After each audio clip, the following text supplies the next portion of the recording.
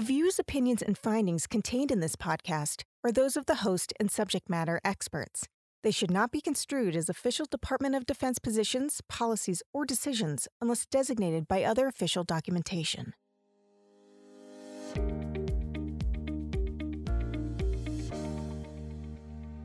Welcome to the Picking Your Brain podcast, a series from the Traumatic Brain Injury Center of Excellence, or TBI-COE, that focuses on the care and recovery of service members and veterans who have sustained a TBI. In March, the Department of Defense takes part in Brain Injury Awareness Month to build awareness of TBI, educate medical providers on the latest clinical recommendations, and help service members understand the risks, signs, and impacts of TBI on and off the battlefield. In this episode, TBI-COE interviews the hosts of the Softcast podcast, Command Chief Master Sergeant, or CCM, Greg Smith, and Sergeant Major Matt Parrish, about the health impacts of TBI and blast-related concussion stemming from the demands of Special Operation Combat and training. They also discuss embracing vulnerability as a sign of strength and advocating ownership of health and recovery. CCM Smith, the U.S. Special Operations Command, or USSOCOM, senior enlisted leader, has an extensive background in joint special operations, spanning over 30 years of service. His co-host, Sergeant Major Parrish, the senior enlisted leader for the USSOCOM Preservation of the Force and Family Program, has spent his entire career within the special operations community. The conversation also includes TBI-COE's Division Chief, U.S. Navy Captain Scott Cota, a military medical provider who administered care both in forward combat theaters and at home, giving him a broad range of TBI expertise. Miriam Roth, a senior clinical educator at TBI-COE, is the clinical moderator for the interview. I just want to say thank you to the both of you for coming. I know all three of you are super busy people and time is of the essence. So our listeners for sure really appreciate you guys coming. And I'm super excited myself to hear what you guys have to say. So my first question is for you, Chief Smith. I just want to get how the SOF community looks at health as a whole. So I know that being part of a team is super important. That's kind of like the glue that keeps the SOF community together. So can you tell us what that means to be part of a team and how that could potentially impact a SOF operator's health? Yeah, Mary, thanks for that question. And it's a complex answer. I'll make it brief and simple, and just by saying that the last 20 years has taught us the value of team and some of the unique skill sets that each member brings, which is why our assessment and selection programs are so important, to make sure that we bring in the absolute right people for the problem sets that we're hoping to solve on behalf of the nation. And over these last 20 years has really kind of narrowed into a direct action focused team, if you will, to solve some really hard problems, after 9/11 and our country was attacked. The manner in which we changed our focus, if you will, from a surveillance and reconnaissance kind of long-range special operations force to a close contact to the enemy force, that has really evolved in our understanding of what makes up the force and some of the secondary issues that now affect the force. Just kind of a follow-up on that, because I was a clinician myself working at an MTF, and I happened to see a lot of SOF operators, particularly Navy SEALs. They seem to have neglected a lot of their healthcare and then were seeking out healthcare towards the end of the career, towards retirement. I know the SOF community has tried to implement some policies to help educate SOF operators on the importance of seeking healthcare. Have you seen in your long career, have you seen a progression? Have you seen any advancements in that? So yes, short answer, yes. And I know Matt will elaborate on this quite a bit from our preservation of the force and families aspect of it. But, the stigma of both cognitive and mental health is a misnomer. But the stigma of getting pulled off the team for any physical, spiritual, or psychological challenge that you may be experiencing is very real.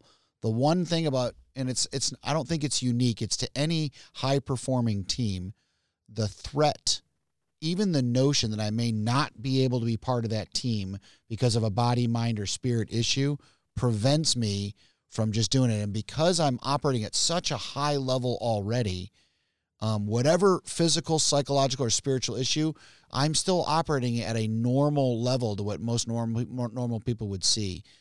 So it may not be readily apparent until the wheels come off. And we've seen this over the last decade where we've really spent, and Captain Coda will have a lot on this, I'm sure, where as we looked deeper into why the total breakdown of a member, and it's what you realize is there were 7, 8 other factors already happening where that member was already just living through it because the loss of team prevented them from seeking the help that they desperately needed, and we as leaders were responsible for recognizing it and oftentimes failed. Yeah, and Miriam, if I could just toss out a couple things to add on to what CCM said there. I think one of the things that it's a victim of our own success in a way, right? So we assess and select for people that are incredibly adaptable, right? And so they're able to overcome a lot of minor challenges that may have sort of derailed others in the past, right? And so a lot of times our folks, we also assess and select for an undying and unquenching passion for the mission, right? And so folks are willing to put aside everything else in support of mission. That's really great after you land on the X in a helicopter and you have to make it to that mission site to do your mission. You roll your ankle, whatever else. Hey, I will compartmentalize that and I will walk the rest of those 10 miles on a broken, ankle or twisted ankle in a heartbeat, no issues. The problem is when we return to sort of non-kinetic parts of that when we're not actually on a mission, but you have that same mindset, right? Like I will forsake everything else to ensure that I'm going to be ready for the next mission or for the next deployment, to make the next rank, to get the next position, whatever it is. And so a lot of the skills that we assess and select for that make us special are also can be a double-edged sword when overused or when not properly mitigated, right? And so a lot of times we do see that people have been able to sort of cobble together their own health and performance up to a certain point, and unfortunately by the time they are willing to say, hey, I might need some help in this situation, it's past the point of proactive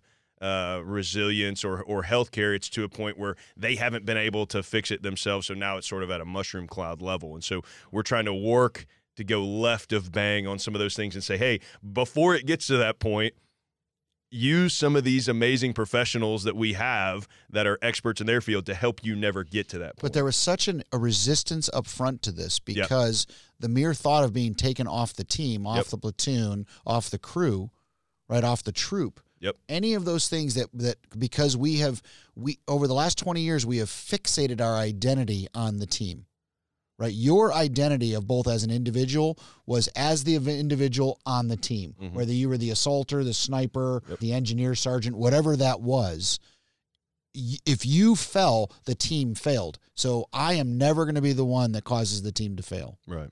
There's an additional lead into that. So the importance of the team and the value of time to the individual is the other thing. So you had to represent during my time in the organization from MARSOC to there at the headquarters, you had to represent to the operator that if they were going to come in, there had to be value added. They had to have something that enabled them to improve their performance at some point. So performance really became part of the discussion when you had an operator sitting in front of you, meaning like, hey, you're going to take an hour out of your day. I'm going to try to make you this much better so that when you do go down range, you are a full up round and you're ready to go. So those discussions went from that clinical diagnosis based to performance based discussions on how can we help improve you and maintain you.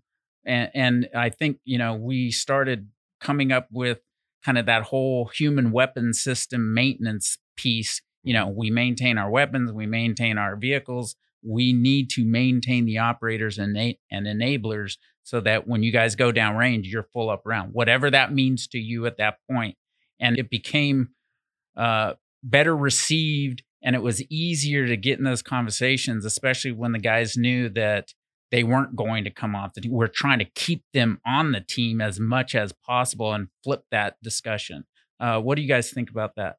Yeah, I think it coincides with professional sports going kind of through something very similar, where the individual athlete, and so in our case, the tactical athlete, which is a whole bunch of programs spawned off of that under human performance and some of the other things we've done. But when you started looking at an offensive lineman or a wide receiver in the NFL, and the combine that they go through, and then the strength and conditioning, the mental resiliency, all the things that started to happen to lengthen the life cycle of that athlete.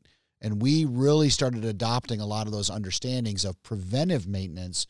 So, and if you can couch it in that way, body, mind, and spirit, if you can couch it as preventive maintenance as part of this tactical athlete, 360 that's constantly having to lengthen their life cycle, it became much more acceptable. Yeah, absolutely. I think, sir, you're spot on as far as focus on performance. That's where POTIF lives. That's where we kind of hang our hat on is really trying to focus on value back to the operator, to the customer, so to speak, the folks in our force. And really, I'm glad, Chief, you brought up the part about the pro, kind of sports thing, because that's really where we started gathering a lot of our providers from, right? And so as we got, the best folks in the world from collegiate sports, Olympians, et cetera, we also tried to adopt that mindset where, if a kid coming out of high school gets recruited to go play at Alabama or Georgia or wherever, all his or her support atmosphere around is not looking to get them off the field, right? They're looking to do everything they can to get them on the field to make sure that they perform as well as possible. And so our previous model was more of like hey, I'm looking for a crack in your armor to pull you off a team so that we can get you help. Now we're looking for hey, if you'll trust us in this, we're going to treat you in the same way that those athletes are treated, in that when you come to me early, I'm going to help you get on the field better and faster and return to duty better than you were before. And I think, to your point earlier, or your question earlier, Miriam, I think we've seen great strides in that in physical over the last 10 or so years within POTIF. As a special forces guy myself, I can tell you, as a team sergeant later in my career, it was much more acceptable as a leader and as the new guy on the team that, hey, if I tweak my ankle or I've got something going on with my shoulder, it was 100% expected that I was going to go to physical therapy and I was going to get that taken out. The special operations, profession of arms dictated that I didn't just cobble together that injury. Like, it was important that, hey, go get that fixed, because we're going to need you later on, right? The push that I've been trying to make, and we've been trying to make over the last couple of years, specifically in POTIF and mental health, is to do the same thing in all the other domains, right? Like, don't wait until you're in a divorce situation to start working on your family relationships. Don't wait until you have these completely unmitigated PTSD symptoms to start looking at proactive resilience in psych or in spiritual. Yeah, but Matt, you and Captain Coda just hit on something, and that is, kind of to Miriam's, the whole point of this traumatic brain injury is through this physical therapy, you start to notice that it's compound factors, and through repeated concussive events, right, that would normally only manifest in a shoulder or a hip or a knee or a foot, or a back injury, a fast roping out of a helicopter, into a hard landing, or, some of the things that we've done, all of a sudden you're starting to notice, hey, the anger issues or the other issues that the person's manifesting because they're not healing as quick, you start to realize, okay, there's a lot more to it. And we did not have the psychological or behavioral or cognitive care in place. We had the physical care that we had put in place, but we didn't have the cognitive or behavioral care that we're really spending our time on right now as a byproduct of this mild to severe traumatic brain injury that we've started to really uncover, that has led to PTS and a lot of other things. Yeah. People think of PTS as just, oh man, there's some event that happened, and it's usually related to a TBI or some sort of injury that the person is now struggling with to get past that. So it's all linked together, and we're in the second inning of a 9-inning baseball game of really scoping this out here at SOCOM. Exactly. So just to let our audience know, because I think all three of you had mentioned POTIF. So in case our audience is not familiar with it, it's Preservation of Force and Family, which was started in 2013 in response to everything that we're discussing now. And there seems to have been great advancement since its inception, which is really, really nice to hear. Yeah. So real quick, in February of 2011, testifying before Congress Admiral Olson, then our commander, our 4-star commander, was testifying for Congress, and he had talked about SOF fraying around the edges because we're starting to see these injuries manifest from the surge in Iraq and Afghanistan, and Captain Cody and his team, and now Matt Parrish and the team that are all the guys who deal with all that. We led a task force that led to this, what was called pressure on the force at that time, which became preserving or preservation of the force, and then also our families. So preservation of the force and families is what grew out of a congressionally mandated or congressionally appropriated program that we can use. Thank you so much for that. And so let's move into the TBI realm. And Chief Smith, you mentioned that concussion seems to be definitely an issue within the SOF community. So let's talk about some of the unique high-risk trainings that the SOF operators see. Can you discuss some of the high-risk trainings that they do encounter, and that what's being done from an operational perspective to minimize or mitigate the exposure to a potentially concussive event? Yeah, thanks for that. I'll start off, and then Matt'll jump in, having gone through most of this stuff as well. So air, land, and sea, right? So you have to think about things really in 3 domains, and really into cyber as well now, if you think about things over time of just impact on the brain. But air, land, and sea. So from the air, starting off with airborne into high altitude, low open air, what we call halo or free fall, with heavy packs and all weather, the opening shock and jarring into steep angle work, all the different stuff that happens kind of coming out of the air. Middle of the night, freezing temperatures, high oxygen pre-breathing, jumping with containers connected to these things. So you're getting bounced around and toggled in the air as you go, number one. So kind of land, if you think about, steep angle work over land, long 80-kilometer overland Humvee, or through rocky, dirty mountain roads, that type of stuff, full kit, engaging with a 50 cal or an AT-4 or any type of heavy weapon, firing into breaching. So think about placing high explosives on a door, having your head 3 feet from it as the door blows, and then you're going through and engaging, battering rams and some of those other pieces, and then into the sea. Really just deep water, jarred around on a little mini sub, or shot out of a torpedo tube, and different things that we do right now that increase incredible cranial pressure. And then also flying around in the air, having a 105 millimeter cannon shooting right next to your head, for repeated events. These are by themselves maybe knock you a little bit, but over days, weeks. Matt, how many times were you shooting a Carl Gustav in 84 millimeter, or dropping mortars where you're shooting 30 or 50 or 70 over 2 days in a row? Yeah, I think for me, career special forces guy, what we didn't know early on to this, right, is, we looked at things like the NFL with CTE and concussion and things like that, and we certainly have our share of concussions, throughout a SOF career.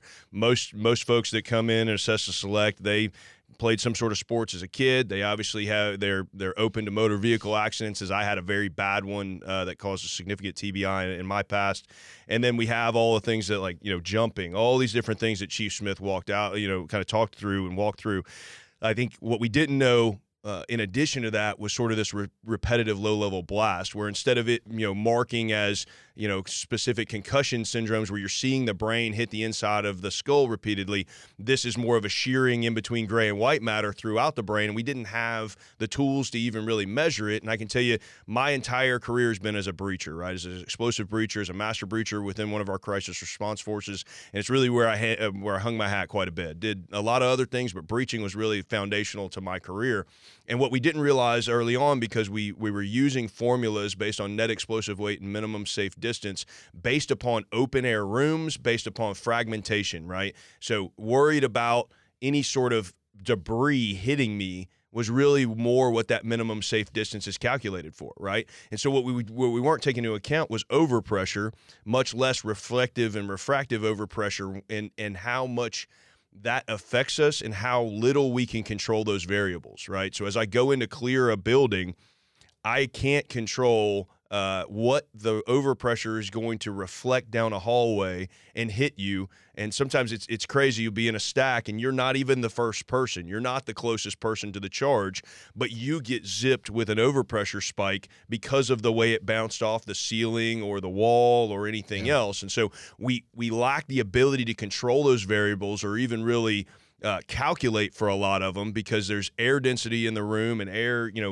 volume in the room, but there's also all these reflective sort of bounces. And the last thing I'll say about it is that I've been going through a lot of this. I have a lot of TBI stuff going on right now, so I'm in some of these research studies and things like this. And I think where we're not quite at yet in the clinical side is we're still focused on deployment, right? And deployment is very important, and there are a lot of high-level TBIs and overpressure injuries in a deployed setting, right? As I went through combat, I would potentially, obviously if you get IED'd or you have some significant firefight, you can get a lot of overpressure from those things. But what we're not quite grasping yet on some of these academic studies is that my overpressure risk for myself and most of my peers was much more apparent in training back in the States, right? So to give the example, as a master breacher or as a assault force sergeant major or breacher on a team, I would go through and I might, on a combat mission, we might blow 1, maybe 2 doors, maybe in a night, right? It might be up to 10 or whatever, but that'd be a pretty robust one. On average, maybe 1 or 2 explosions a night. Whereas in training, if it's a breaching day, I'm setting at least 10 to 15 of them myself. And between all the rest of the assault force, it's 40, 50, 100 explosions that I'm in the building for. I may not be in that stack closest to it, but as we said, we can't control some of those variables. And so the really what we're seeing more often now, and this is important as we sort of step away from those habitual combat tours and we go more into just training, is that I think we're going to, we've got to get a handle on the fact that the exposure risk is actually higher through repetitive low-level blasts during training. Exactly. So, Captain Cota, I'm actually going to ask you the next question, because clearly we see that repeated low-level blast overexposure is a problem within the SOF community, whether, as you said, in the training or whether in theater. So what is the DHA or the clinical community doing in terms of their brain health policy to ensure and optimize SOF operators' brain health? Well, SOCOM writ large, in 2015, we started to bring on board subject matter expertise at SOCOM, so we could start to evaluate the scope. We heard from the operators, we heard from the ground up the issues that were taking place, and we paid attention to that. So we started to kind of compose subject matter expertise, bring them into the room, get recommendations on how to evaluate individuals, what should be included in that evaluation. And eventually that led to the SOCOM brain health policy, which General Thomas signed off right after I left the command. And it was a couple of years in the making type of thing. So, and that would be a comment that we would want to get from the guys at SOCOM about the impact and how they're executing the brain health policy. From a current DHA standpoint now, and this will be with regard to all of DOD. So Section 734, which is part of the 2018 NDAA, that Congress mandated that we look at longitudinally the effect of blast on service members over a period of time. So really throughout the life cycle of their career, what that impact would look like. So that led to a very large effort that is continuing to take place now and will be completed by the end of 2023. There are multiple research areas within that project, within that portfolio that look at low-level blast and the impacts of low-level blast.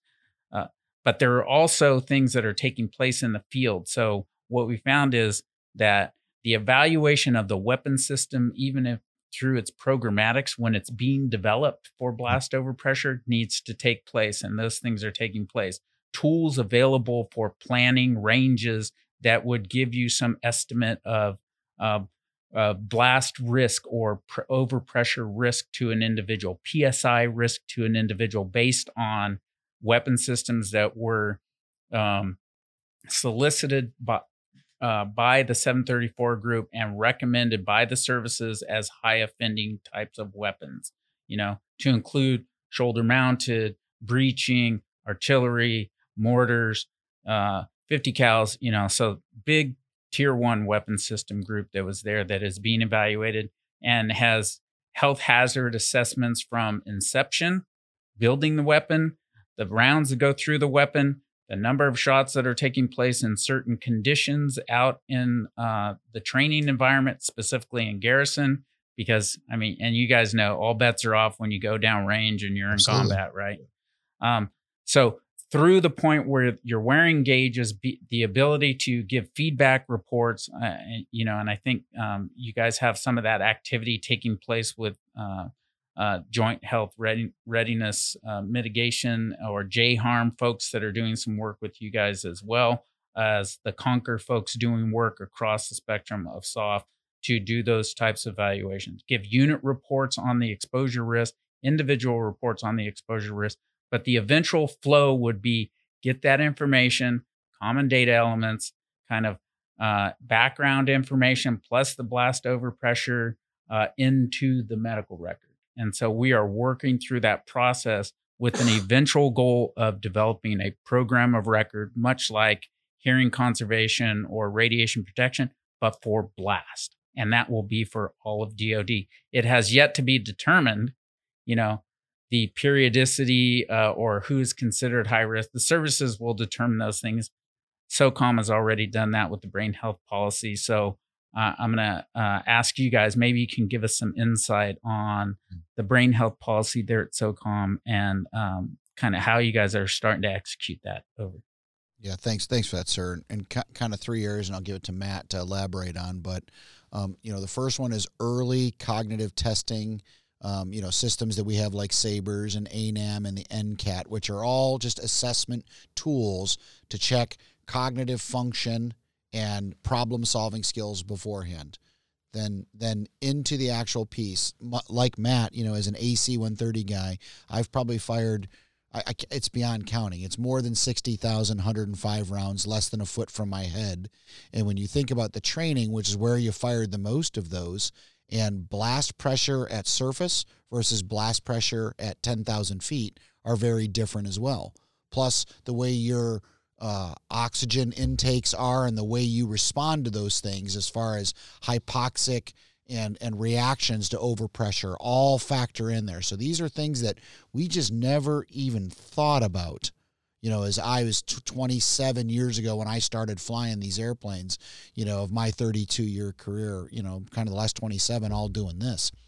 So re-looking at the science of each one of these higher risk jobs, a master breacher, a heavy mortarman, if you will, in a ranger platoon, a ranger mortar platoon, into a MARSOC element, into a SEAL platoon, into an AC-130 crew, just as examples. Right. So each one of those now, and now the wearing of these blast gauges, while not perfect, are starting to give us some data insight into who's being exposed to what to determine those categories. I wish we'd had these before to really, truly understand, because we'd have some data sets that would help us. And then finally, kind of the repetitive psychological maintenance or cognitive maintenance now that we do along the way. This is that checkup. That's just part of, just like your knee or your back or anything else, is how am I doing cognitively, and then working across. So the brain health policy kind of helps us implement preventative, life cycle, and then ongoing maintenance, if you will. And then should there an issue arise, the proper documentation to make sure that we're taking care of that member. And more importantly, well, not more importantly, but just as importantly, cycling the loop back in to prevent it from happening to those who come after him or her. And there are some weapon safety guidelines that are in the brain health policy as well, correct? Yes, and it's completely changing, how many mortars you can fire or what distances. Matt's point about down hallway overpressures, as we get smarter on that, we have a system called SOFBIZ, or Special Operations Forces Basic Interoperability Standards. So think of them like OSHA standards of high-risk training that we do. So under the SOFBIZ, there's about 19 subcategories, everything from medical to steep angle to jumping out of airplanes to shooting.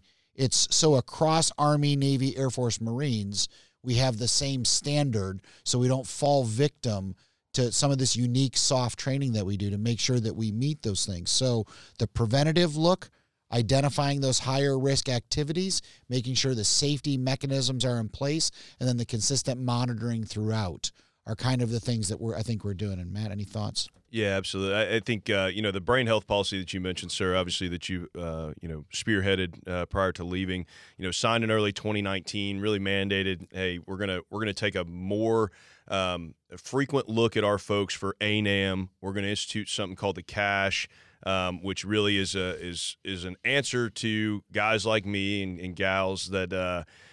We've had a ton of baselines. I've been in SOF for my entire career, and I've taken multiple cognitive baselines.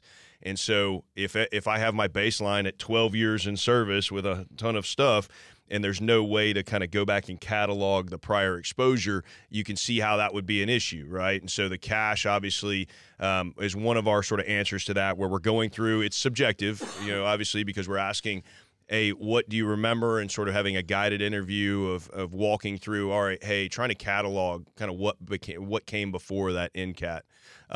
And then really looking at blast gauges, as Chief said. But what we've done on top of that over the last couple of years is that we've grown from where POTIF used to be only 4 domains. We used to have the physical, psychological, social and family, and spiritual. We've grown a cognitive domain now, right? So we've taken our cognitive performance folks out of the physical domain. We've married that with some of the brain health stuff that we're in concert with the surgeon's office, and created something that we could give it its own proper emphasis, right? Because it was sort of buried as a sub-LOE under another domain. Let's bring it together and put more light on this so that we can work with 734 Working Group, Captain Coda, and other folks around DOD, so that we're taking this properly seriously, right? And so right now, we're really in a lot of monitor phase, right? We're throwing a lot of stuff out there in different sensors, whether that's neurocognitive assessment tools, whether that's blast gauges, whether that's our subjective self-report, or some of the stuff that we're doing with QEEG to do sort of brain mapping. As Captain Coda helped stand up Sabres back in the day, we're still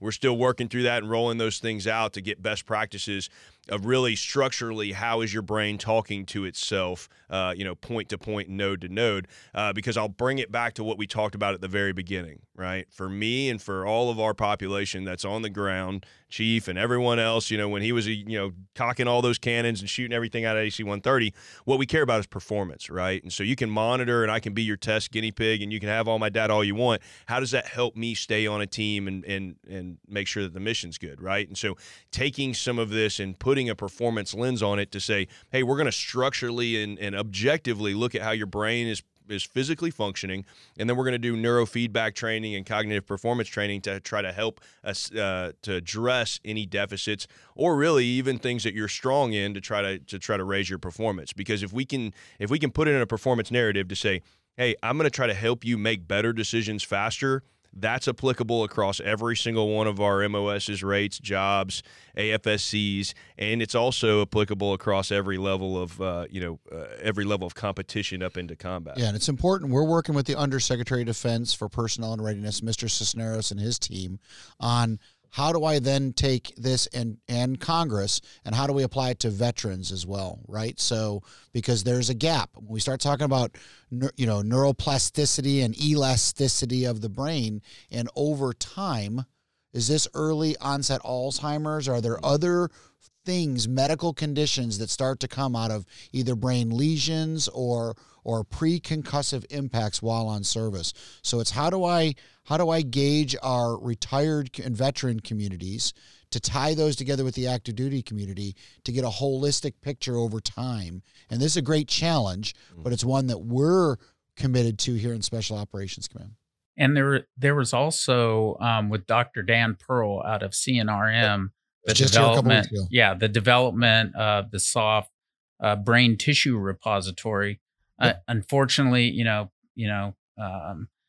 those are usually provided post death, unfortunately, in that regard. But the volunteerism of the soft community to understand the spectrum of the issue has been really beneficial with the donation of brains to that organization to study what those impacts are, specifically with regard to TBI and brain health like that. So, so kudos to you guys for continuing that effort forward. I think it's critically important that we find in vivo, not post-mortem types of capability. And I think that there are some studies happening at SOCOM with imaging, right? Can you talk about that a little bit? Kind of some of the studies that are taking place in the brain health realm?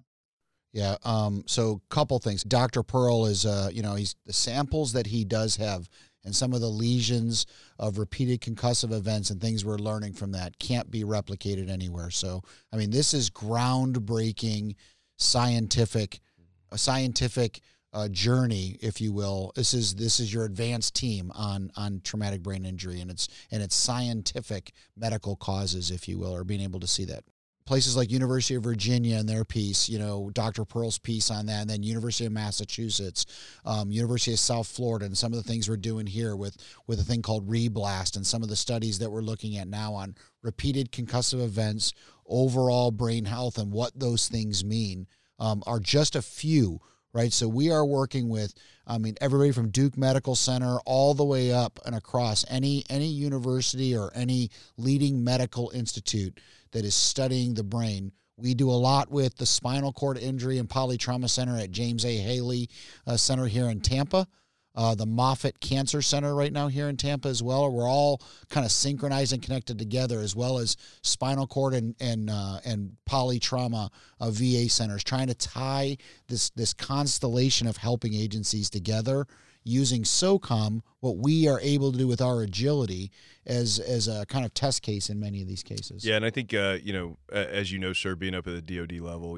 we're looking, as you said, trying to figure out how can we better map these things before we're all donating our brains to Dr. Pearl, right? And so Reblast, UVA, two of the key ones specifically about imaging. I was one of the study participants, one of the affected study participants for the UVA one, so I can say going up there and doing kind of my 2 days up there of getting scanned, and they're trying to figure out how do we best, we've done a lot of great work on, the general community has done a lot of great work on being able to see, as I mentioned, kind of those multiple concussive events on the outsides of the brain and how that works and how that looks and CTE and all these things.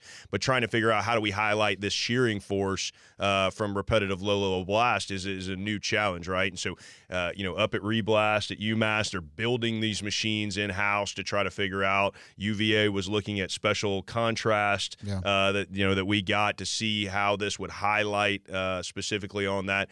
And as CCM mentioned, Haley, it's funny we have in this interview today because I just had my re-interview from Haley of one of the studies. There's the PrEP program there, but that PrEP program is also being used as a feeder into a long-term study that we're both patients. So right? So I had another 20-minute sort of, hey, I need you to repeat back these numbers and remember these things yesterday afternoon. And so I do want to highlight as we talk about this though that there's been some things written different papers and all these things talking about operator syndrome and some of the constellation of effects that we look at on this, right? And SOCOM doesn't currently prescribe to that term, mainly because it sort of connotes that it's only us that are facing this, and that's not really the case. We know that obviously combat arms, MOSs, and different things in different communities also have the exposure to these things,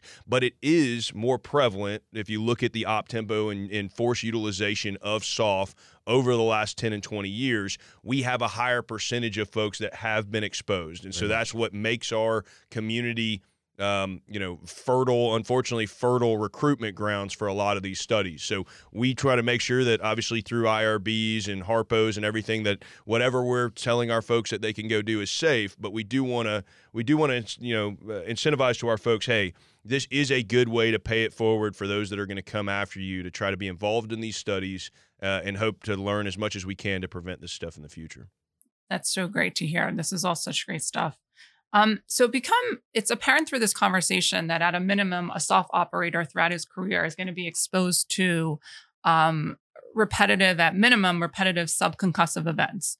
And we know there's some data to indicate that it is associated with potential neurocognitive decline, particularly reaction time.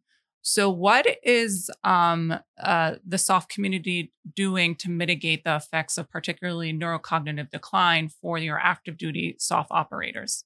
Yeah, and Matt, I'll let you elaborate on this one. Let me give you a couple pieces on this. The first one is through monitoring and assessment to really understand the scope of if you have a high functioning individual that's probably borderline OCD to start with, right? Because that's the only way you're getting into this is through repetitive perfection of a task, right? To almost to the point of failure, right? Matter of fact, we teach to the point of failure and then push you beyond that, right? I mean, that's what it is. So now you have somebody who has a decline in neurocognitive function where you cannot do, whether it's a rapid racking and shooting drill as fast as they could, or memory issues, or this. I was out at 10th Special Forces Group just a couple months ago, and they have it's a pistol reaction drill where you got to shoot the yellow square to the pink triangle to the blue circle, and it may be a red circle that comes up, and it's how well can does your neurocognitive function process what you're seeing in order to, and it's just like the ANAM. I can't tell you how many O's I keep shooting, or damn, X gets the square again, right? Because I did that wrong, because you're trying to do it so fast because I'm competing with the dude next to me, inadvertently, because that's what we do. So it's removing the stigma through repetitive monitoring. And then what happens? What through this operator's life cycle in this scenario is causing, is it his or her MOS, occupational specialty? Is it because they're a master breacher and the exposure? Is it just age? Is it this? So it's differentiating and disqualifying the factors that just naturally happen to us in age, and then identifying those high-risk things along the way so we can mitigate those through safety protocols. We will continue to learn more every day. Yeah, absolutely. And I think Chief Smith's spot on as far as that's the majority of what our surgeon's office and our medical community, SOF specifically, is looking at, is how are we monitoring and kind of getting our arms around this problem. One of the unique things with the SOF population is that we've assessed and selected people, as we mentioned earlier, that are highly adaptable. And so oftentimes they may not have a significant drop in performance early on because they're able to use other skills or experience and be able to connect the dots fast enough to where even though their gross reaction time is not as fast, because they've experienced so many of those repetitions, they're able to sort of overcome that, and the margin of error that they then drop in performance is not as significant. And so one of the things that we've been working on quite a bit, or our surgeon's office and medical folks, is to create some soft norms, and ultimately with the goal of it being a self-to-self comparison, because each one of our people, we can't rely on just sort of a gross comparison of a norm that has people from 18 to 80 years old in the general population, because a lot of our folks are going to score outside of what would consider to be normal, or their decrement there. We're going to miss things if we're not looking for, ultimately we're looking at soft norms, but ultimately the gold standard for us is a self-to-self comparison to ensure that we see from your baseline, and then as these episodic reattacks, how you've been affected and how you're overcoming that or not overcoming that. But I'll speak to your question as far as what are we doing about it after that, right? Because there's a lot of monitor and all that stuff, and I'll tell you, I get sort of frustrated by the fact that a lot of it is just give me your data, let me see how good or bad you're doing, and then there's no, as we said, performance of okay, you found this, but how do I do anything about it, right? For us in POTIF, that's where we're trying to live, is in cognitive performance training and really trying to do cognitive performance enhancement. So we're just in the same way that we're hiring world leaders in physical therapy and mental health and other things, we're hiring world leading cognitive coaches and cognitive performance specialists and embedding them into our units so that they're part of the fabric of the unit and they're building trust and they're able to be on that training floor. They're able to go out into these CQB and other training situations to understand the stress that the operators are going under, but to also immediately train them with eye tracking and neurofeedback and other mechanisms, heart rate variability and things like that, to try to ensure that they can get better. We do know through studies that neuroplasticity is a thing and that it's possible to help create new neural pathways in the same way that when you work your muscles out, they can get stronger and become more resilient.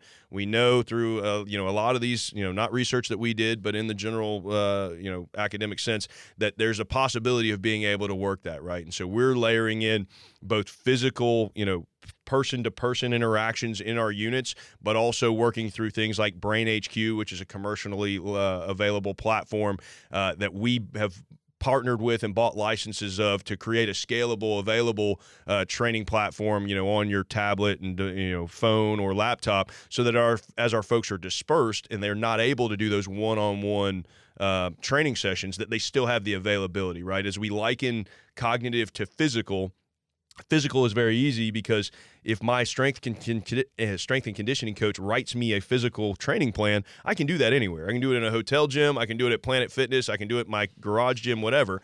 If my cognitive fitness coach gives me some mental exercises, I don't have that gym to be able to do that. I don't have eye tracking goggles, and I don't have a light board or any of these things when I'm out traveling. So that's one of the reasons that we partnered with this company to say, okay, hey, what can we give our folks in their hands that they're going to have to be able to at least do some general cognitive training to try to counter those declines, but also just to increase performance overall.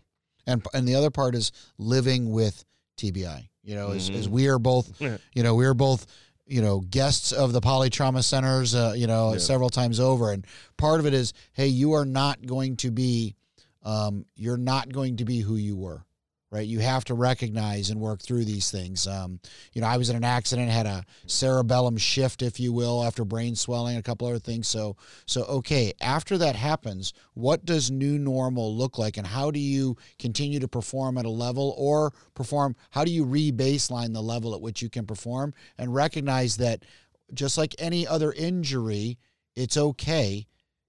Be thankful you are where you are, and then baseline your new normal and maximize that.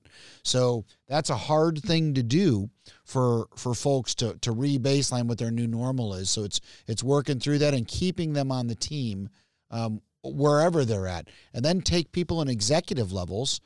Some of our leaders across the world who have also been exposed to this, and now, in a different type of sleep-deprived transactional relationship that you find yourself in, that it's affecting the entire enterprise. It affects decision making as well. So it's understanding that you are making the best decisions for yourself, that somebody is monitoring that, because you are ultimately responsible for making decisions, for an organization, if you will. I think just to make a couple comments, and then probably a question I'll throw in there too, but with the change in warfighting and the cognitive stress loads, because of all the information that's coming at you, specifically, the soft operator world, that's just decision making is key, and you guys talked about that because it could be life or death decision making, right?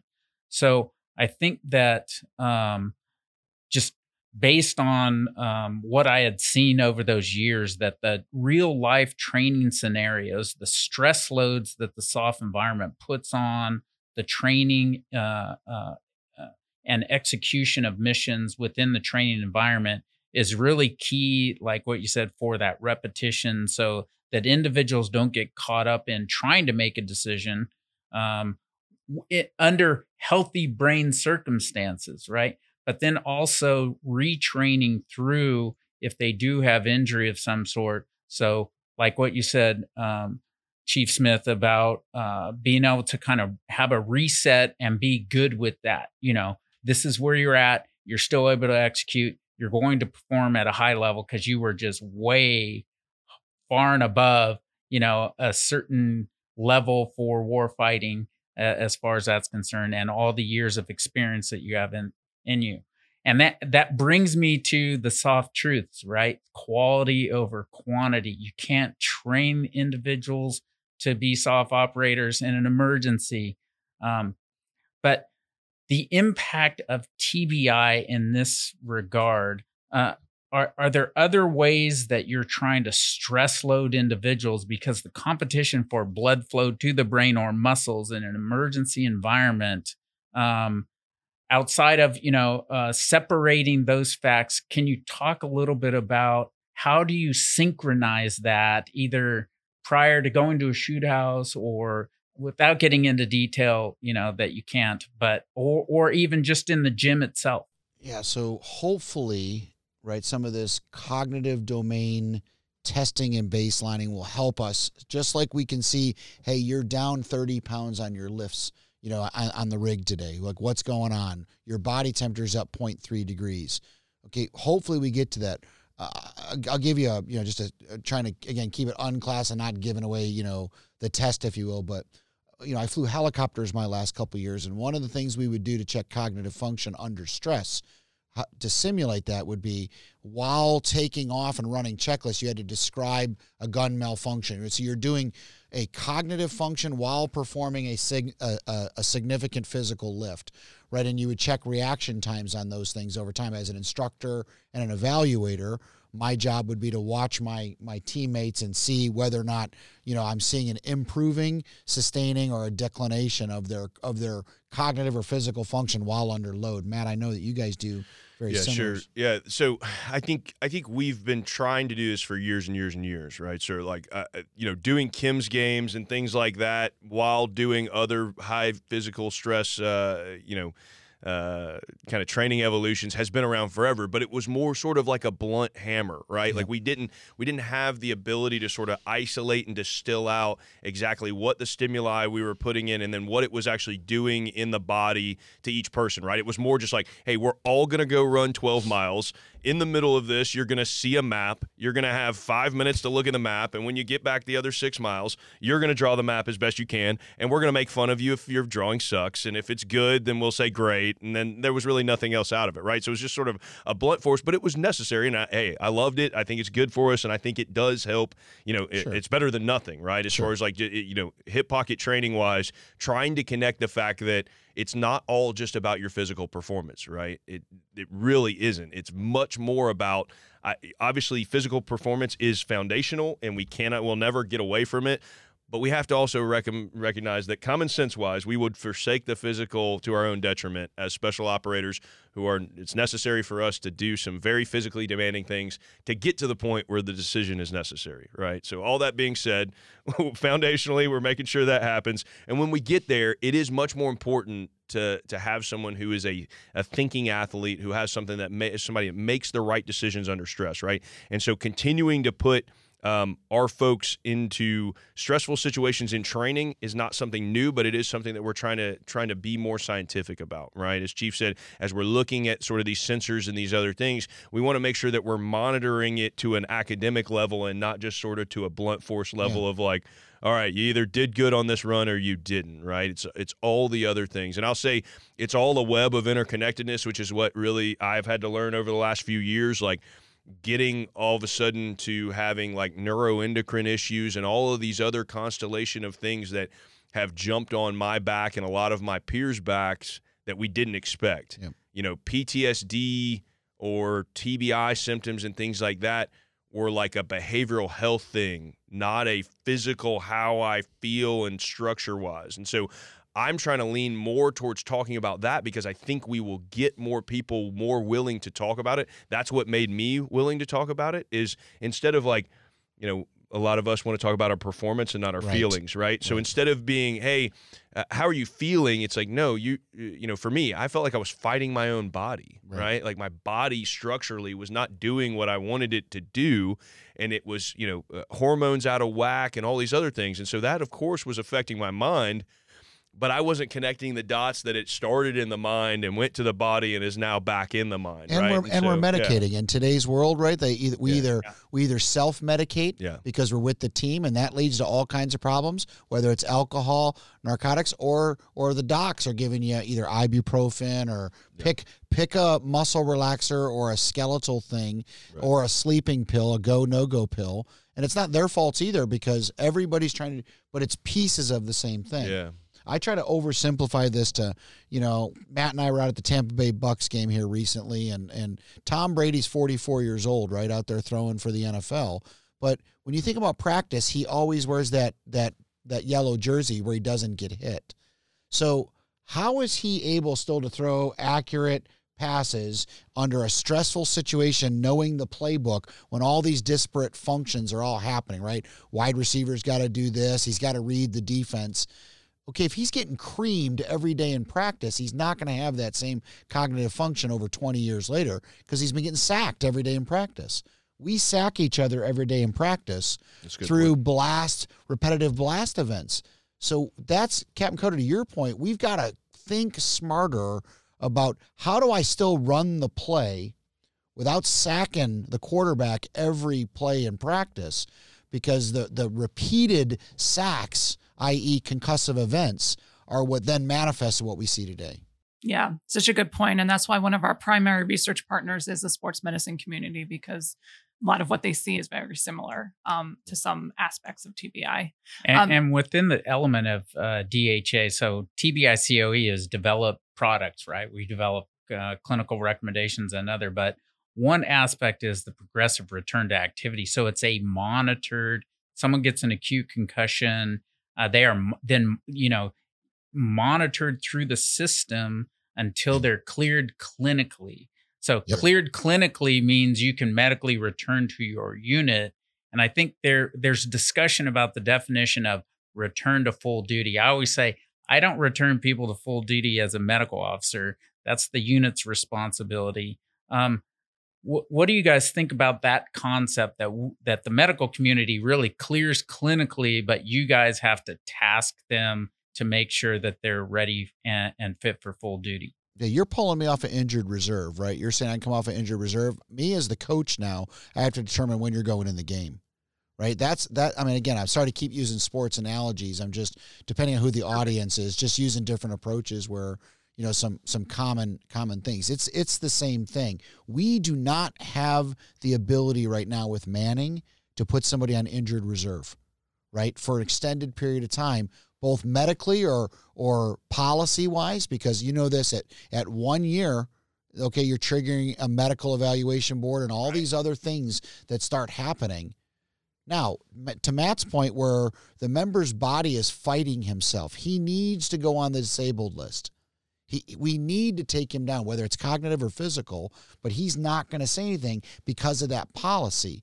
So there has to be a piece here where the medical guys and the team, hey, we're going to pull him out of the game. We're going to put him on the disabled list, just everything freeze. And I know we had that for a while under combat injuries, but under training injuries, we don't necessarily have that, which is what prevents, in my opinion, a lot of times people from seeking help because they're worried about getting pulled off the team, losing the financial pieces that come with it, losing the identity pieces, and potentially losing career. The same reason a first-year NFL linebacker is not going to tell you his knee's hurting until he snaps his Achilles, right, or his ACL rather, right? That would be weird if your knee's hurt and you snap your Achilles, but that's a whole different discussion. So there's my TBI. There's my TBI for you. Yeah, exactly. So hopefully that makes sense. But. Yeah. So this happened to me. This is my story, right? Like I was a team sergeant. I had worked my way up. I had about 10 years on a team at the time, and got rear-ended when I was sitting at a red light, and a guy hit me doing 65, never touched his brakes, right? And so the greatest thing that happened to me was they allowed me to stay on a team. The worst thing that happened to me was that they allowed me to stay on a team. So having, at that point, my second neck surgery and my first lower back surgery and a shoulder surgery and all the physical things that were going on while remaining a team sergeant, because I was not going to come off of a team willingly whatsoever, much less being the guy in charge of it, because that's the pinnacle in my career field. I had worked my entire career to become a team sergeant, finally was one, and you would have had to drag me out of there. Period. And in order to get the credit, you have to do X amount of time. Exactly. The system has become so rigid that in order to progress, especially an Army special. I would not be a sergeant major had I come off the team. Right. Period. So I was only about a year into my team sergeant time. I needed to do 2 years, and really, to be really competitive, you work to try to get a third year, right? And so I was able to get a third year. Why I bring this up is that there was no talk really at the time about the mental part of that concussion from that really bad injury, right? Because to your point, sir, the medics at the hospital had said, okay, you got a concussion, but you'll be fine in a week or two or whatever, and so I was sort of gone back in, and because I was still able to operate at a high level and to again, duct tape and string or whatever to put it through. I look back now and I'm like, man, cognitively, I was not, I was kind of fuzzy, but at the time was still able to make decisions and be in meetings and whatever else, even in a neck brace. And so it's very tough, because had you pulled me out of that team right then, I would be in a completely different part of my career right now. And I probably, so it's a very double-edged sword on these things, right? Like I said, the best thing that happened to me was that they let me remain with my tribe and with my team and with my crew. But the worst thing probably physically for me was that, because now I've had several more neck surgeries on top of that one, because I, started jumping again 90 days later, and because of some of this TBI stuff that I probably, there's probably other ways that could have been addressed. I made him stop jumping. He was jumping all the way up until last year, which is insane to me, right? And I get it, because it's part of cultural identity. But the member is, because it identifies with who he is. He's not going to do it himself. Right? It's the only thing that's, I won't so say the old only crotchety thing, but, people like me got to yell at him, right? So in order to that, so they'll get the help that they need. And this is the point about just leadership holistically. And the problem is that his guys are dependent on him in this case, so he's not going to come off. Right. So it compounds as you go along the way. That's the difference in the military and sports. Is the sports, while you're part of a team, it's inherently individual because it's contractual. And transactional, yeah. Right. In the military, it's inherently, your entire identity is tied to that team. There is no getting traded to another team. That's out. I mean, in this. So what do you do? So it's this loss of identity compounded with the mild TBI that is never treated properly. So noise, sensitivity, light, rest, all the things that are supposed to go with that never get treated, and you continue to do repetitive microconcussive events on top of it. We are our own worst enemies. We're idiots. But we're really good. Yeah, but we're really good at being idiots. That holistic approach and holistic leadership you talked about is critical, but also inclusion of family and understanding the scope of the problem. Because, I saw a lot of guys where their leadership would tell them to come in. They're like, go pack sand. But if their spouse told them to come in, they were in. And that's what mine did. Mine got tired of it, right? I'm not listening to it anymore. Go. Either you go or I'm calling someone. Yeah. Right. Yeah. And it's a common tale. You're right, sir, because you've got three support systems, right? You've got the team, you've got family, and you have your spirituality, right? And all of those are like capacitors. It's like a capacitor that fills the capacity, right? And usually, I don't want to stereotype it, but usually the family one is the one that suffers the most because stereotypically most folks identify with their team because of the deployment schedule. That's what the last 20 years did, is it came at a cost of family, which is why we saw divorce rates and alcoholism and some of these other things. It's because there's both moral and physical and spiritual injury happening, and I'm not making excuses for bad choices, but there are factors that go into that. And if you do not have a good, strong spiritual and family base, then you're going to put it all on with the team, and you're going to kill yourself and ruin your relationship with your spouse and your children along the way. And we've seen that happen more often than not, usually post some sort of physical, psychological trauma that the member has refused to seek help for. That aspect of rest work cycle, right? So we haven't talked about sleep. The importance of sleep and how SOCOM views the importance of sleep, especially with the way missions are conducted in the soft environment. Can you guys speak to that a little bit? We're still terrible. I'll be honest with you. I mean, it starts right here. I'm terrible, right? I mean, I know the polytrauma guys are working on me. I get, 4 to 5.5 hours of sleep a night. I know it's not enough. That we're working on it, right? But if you start working that way down, you have got to program that in there. It's the first thing that we sacrifice, and we still do it. We sacrifice sleep, and deployed we sacrifice diet, right? Because you're grabbing something and going and you're not sleeping enough because, so then it's Rippets or whatever, coffee, and Copenhagen for half the night, right? To keep those stimulants because of the OCD nature, the obsessive compulsive nature of success of whatever that mission is. That's what we've seen over time in Camp Code. I know you know that better than anybody. So now as we unpack that and we start to learn how important sleep really is in the life cycle of health, sleep followed by nutrition, followed by exercise, and it's really a really tight Venn diagram of that where they're all important, but they're their own separate things. So we are trying to program that in. I don't think we're doing a good enough job as we should. And it's like mental health, if you will, the stigma of saying, hey man, I'm not sleeping enough, I need an extra hour or whatever. They're still not doing it, right? We're continuing to chip away at that. But I will tell you from my assessment, we're still failing at sleep. Yeah, I think we all agree that it's foundationally important. The more we talk about it and the more we learn about it, and we can do all the education and people will learn how important it is and how it affects all of your hormones and everything else. And still every single person that's high ranking or whatever is sacrificing sleep. And they're the ones, like Chief just said, like we all do, like you really need to program that in. And none of us, like you wouldn't be where you're at right now. Like it's sort of like work-life balance. Like a 4-star will get up and talk about work-life balance. And yeah, maybe at that level when you have whatever, but would you have gotten to that spot if you had maintained a very strict work-life balance and gotten sleep? No, right? And it will always still be the case. Like if you're sleeping and I'm not, you're a dirtbag, right? Like that's soft culture. If I'm doing work and you're sleeping, you're a dirtbag, right? And it's unfortunate. It shouldn't be that way, but it is that way, right? And so for us, it's really programming and trying to figure out how can we get the best sleep possible? How can we educate our folks that they do need to program more of it in?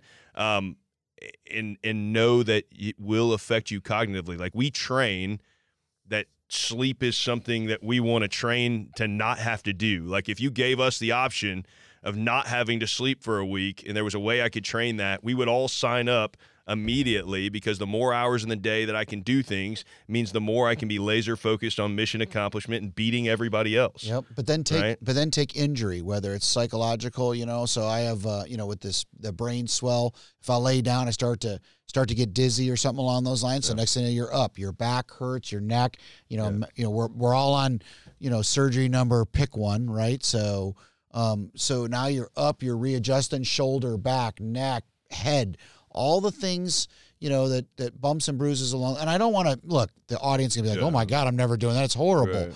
No, but this is when these things happen, then it compounds and it manifests in a lack of sleep. You're up at 3:00 in the morning because your back hurts or your neck hurts or your brain's jumbled up a little bit. Yeah. So now next thing you know, you're sitting there, checking your phone or doing something else. Now you got blue light on you and it's just, you're screwed. Yeah, and I did this. I raised my hand. I did it first when I was in operational, and then when I came here and said, hey, I am like chronically fatigued. Like I don't feel right. I am not who I should be. Like I am now feeling it behaviorally. I'm feeling it as far as like hormonally, all these things. Like I can barely pull myself out of bed, and I'm a very high functioning 18 series at that time first sergeant. Like I didn't get here by not being able to get up and go. And so I raised my hand. I went to the medics and said, I first did it operationally. I got a sleep study at home garbage one that said I was just below the level, and they told me, hey, keep on going, you're doing fine.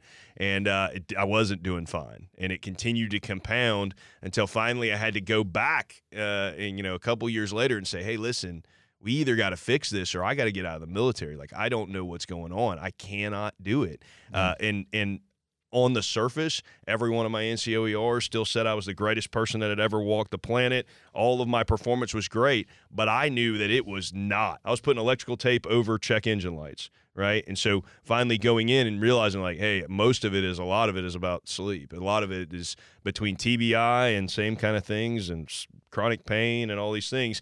That's that sort of web of interconnected, constellation of symptoms that TBI plays a huge part of. We don't know what the percentage of it is, whether, all those things. But that's really, I think, to me, the most important thing is just having these conversations and at least letting people know, because at the time I thought I was the only one feeling that way. But I wonder how many of them had sleep apnea before, right? And then, so the thing about the Traumatic Brain Injury Center of Excellence, your organization, that I think is so special, right, that we hope to continue to latch onto and learn and exchange with, is the ability to see ourselves and recognize that it's not an isolated incident, that there are several into clusters, into specialties, if you will, based on careers that make you higher, medium, or lower risk to have this. But no matter what, if you experience a traumatic brain injury or something along these lines associated with some of these other musculoskeletal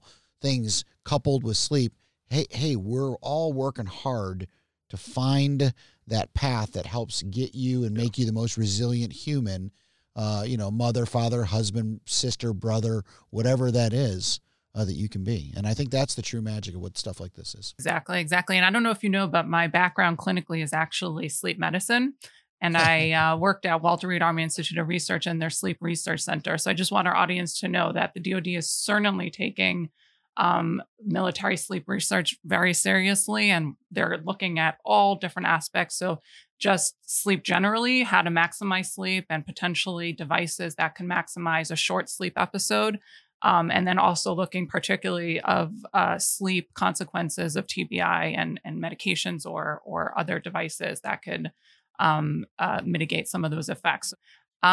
So one of the questions I wanted to ask is, it's probably in a lot of our audience's minds because we're hearing it a lot in the media, is about Havana syndrome. So a lot of the symptoms of Havana syndrome are similar to the symptoms of TBI. So that's kind of the newest in the TBI realm, even though we're not positive of what exactly is causing it. But one of the theories is by directed energy.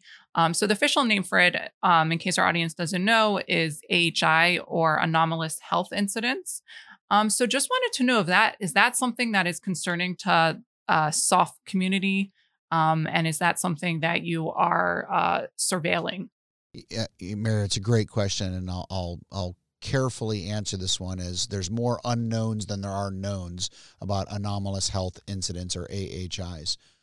I will tell you that Special Operations Forces, based on the inherent disparate nature of how we employ and deploy, or deploy and employ, oftentimes to embassies where we're seeing a lot of this, oftentimes to on the verges or on the fringes or on the edges of these areas of increased great power competition, lead to increased risk of things like directed energy or whatever other symptoms, whether it's foodborne, particle-borne, energy-borne, atmospheric, whatever it is, that we have unbelievable professionals, trying to really, really get to the root cause of these incidents. It's clearly a concern for SOF, and something that we pay very, very close attention. We work very closely, with the agencies that investigate this very closely. And while we are not seeing it on a grand scale, if you will, we are seeing incidents occur that absolutely have implications for Special Operations Forces. So it's something that we pay very, very close attention to, and I'm confident we'll get to the root cause of it sooner rather than later, and then we'll understand the best ways to combat it or prevent it. Yeah, I hope so too. Captain Quita, do you have anything to add as the director of TBI COE of how we are interacting with the State Department and so forth in this AHI realm? Sure. We're continuing to engage, so you guys know, in those meetings, so we can understand the impact on the individuals who are potentially exposed to this. There's a lot yet to be determined, but there is information that's starting to come out about how to evaluate, where to evaluate, and systems that are going to be in place so that we can, just like with any other injury, get to those individuals as soon as possible and have direct access into the right resources so they can get the care they need. That's great. That's so great to hear. Well, I think that wraps up our conversation. This was so great. I know me myself have gained so much from this conversation, so I hope our listeners have as well. And hopefully we could have you back for further conversations.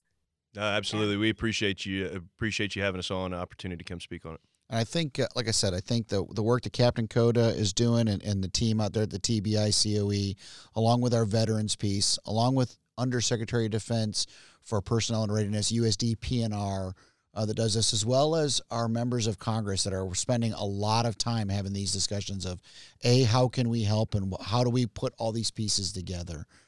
While Matt and I are horrible examples of resiliency and working through it, and both underslept and malnourished and all the other problem, indicators that Captain Coda, I'm sure, is laughing about right now. Without the preservation of the force and family, and without the team that we have here, we certainly would not be where we're at right now. So while we emphasize some of our personal challenges that we're overcoming, I will tell you that is an incredible team here at USSOCOM that are doing everything they can, of unbelievable professionals to do everything they can for the warfighter. And that's that, and our families. That's what I think where the most important piece is. And venues like this and organizations like yours are what help us make it work. So thank you for that. Yeah, we greatly appreciate you guys being on. And I just want to take this quick moment to say that it was truly an honor to serve with such elite warfighters like yourselves and throughout the organization. And just, I am so proud to have been in that organization and just to have known guys like you. And I'm going to give a shout out to Sergeant Major F. Bowling as well during my time that I was there for all that he did for the organization. So thank you for taking this time out. I know you guys are busy, and thank you for everything that you guys do and that SOCOM does for our country. Your mission is so critically important. So thank you. And we look forward to a discussion in the future. Thanks. This has been a special Brain Injury Awareness Month episode of Picking Your Brain with the hosts of Softcast, the U.S. SOCOM's official podcast. For more on Softcast and the U.S. Special Operations Command, visit www.socom.mil. To learn more about TBI COE's clinical resources and related educational materials, visit www.health.mil/TBI COE. Picking Your Brain is a podcast series from the Traumatic Brain Injury Center of Excellence, or TBI COE, that focuses on the care and recovery of service members and veterans who have sustained a TBI. It's produced and edited by Vinnie White and hosted by me, Kate Perlman.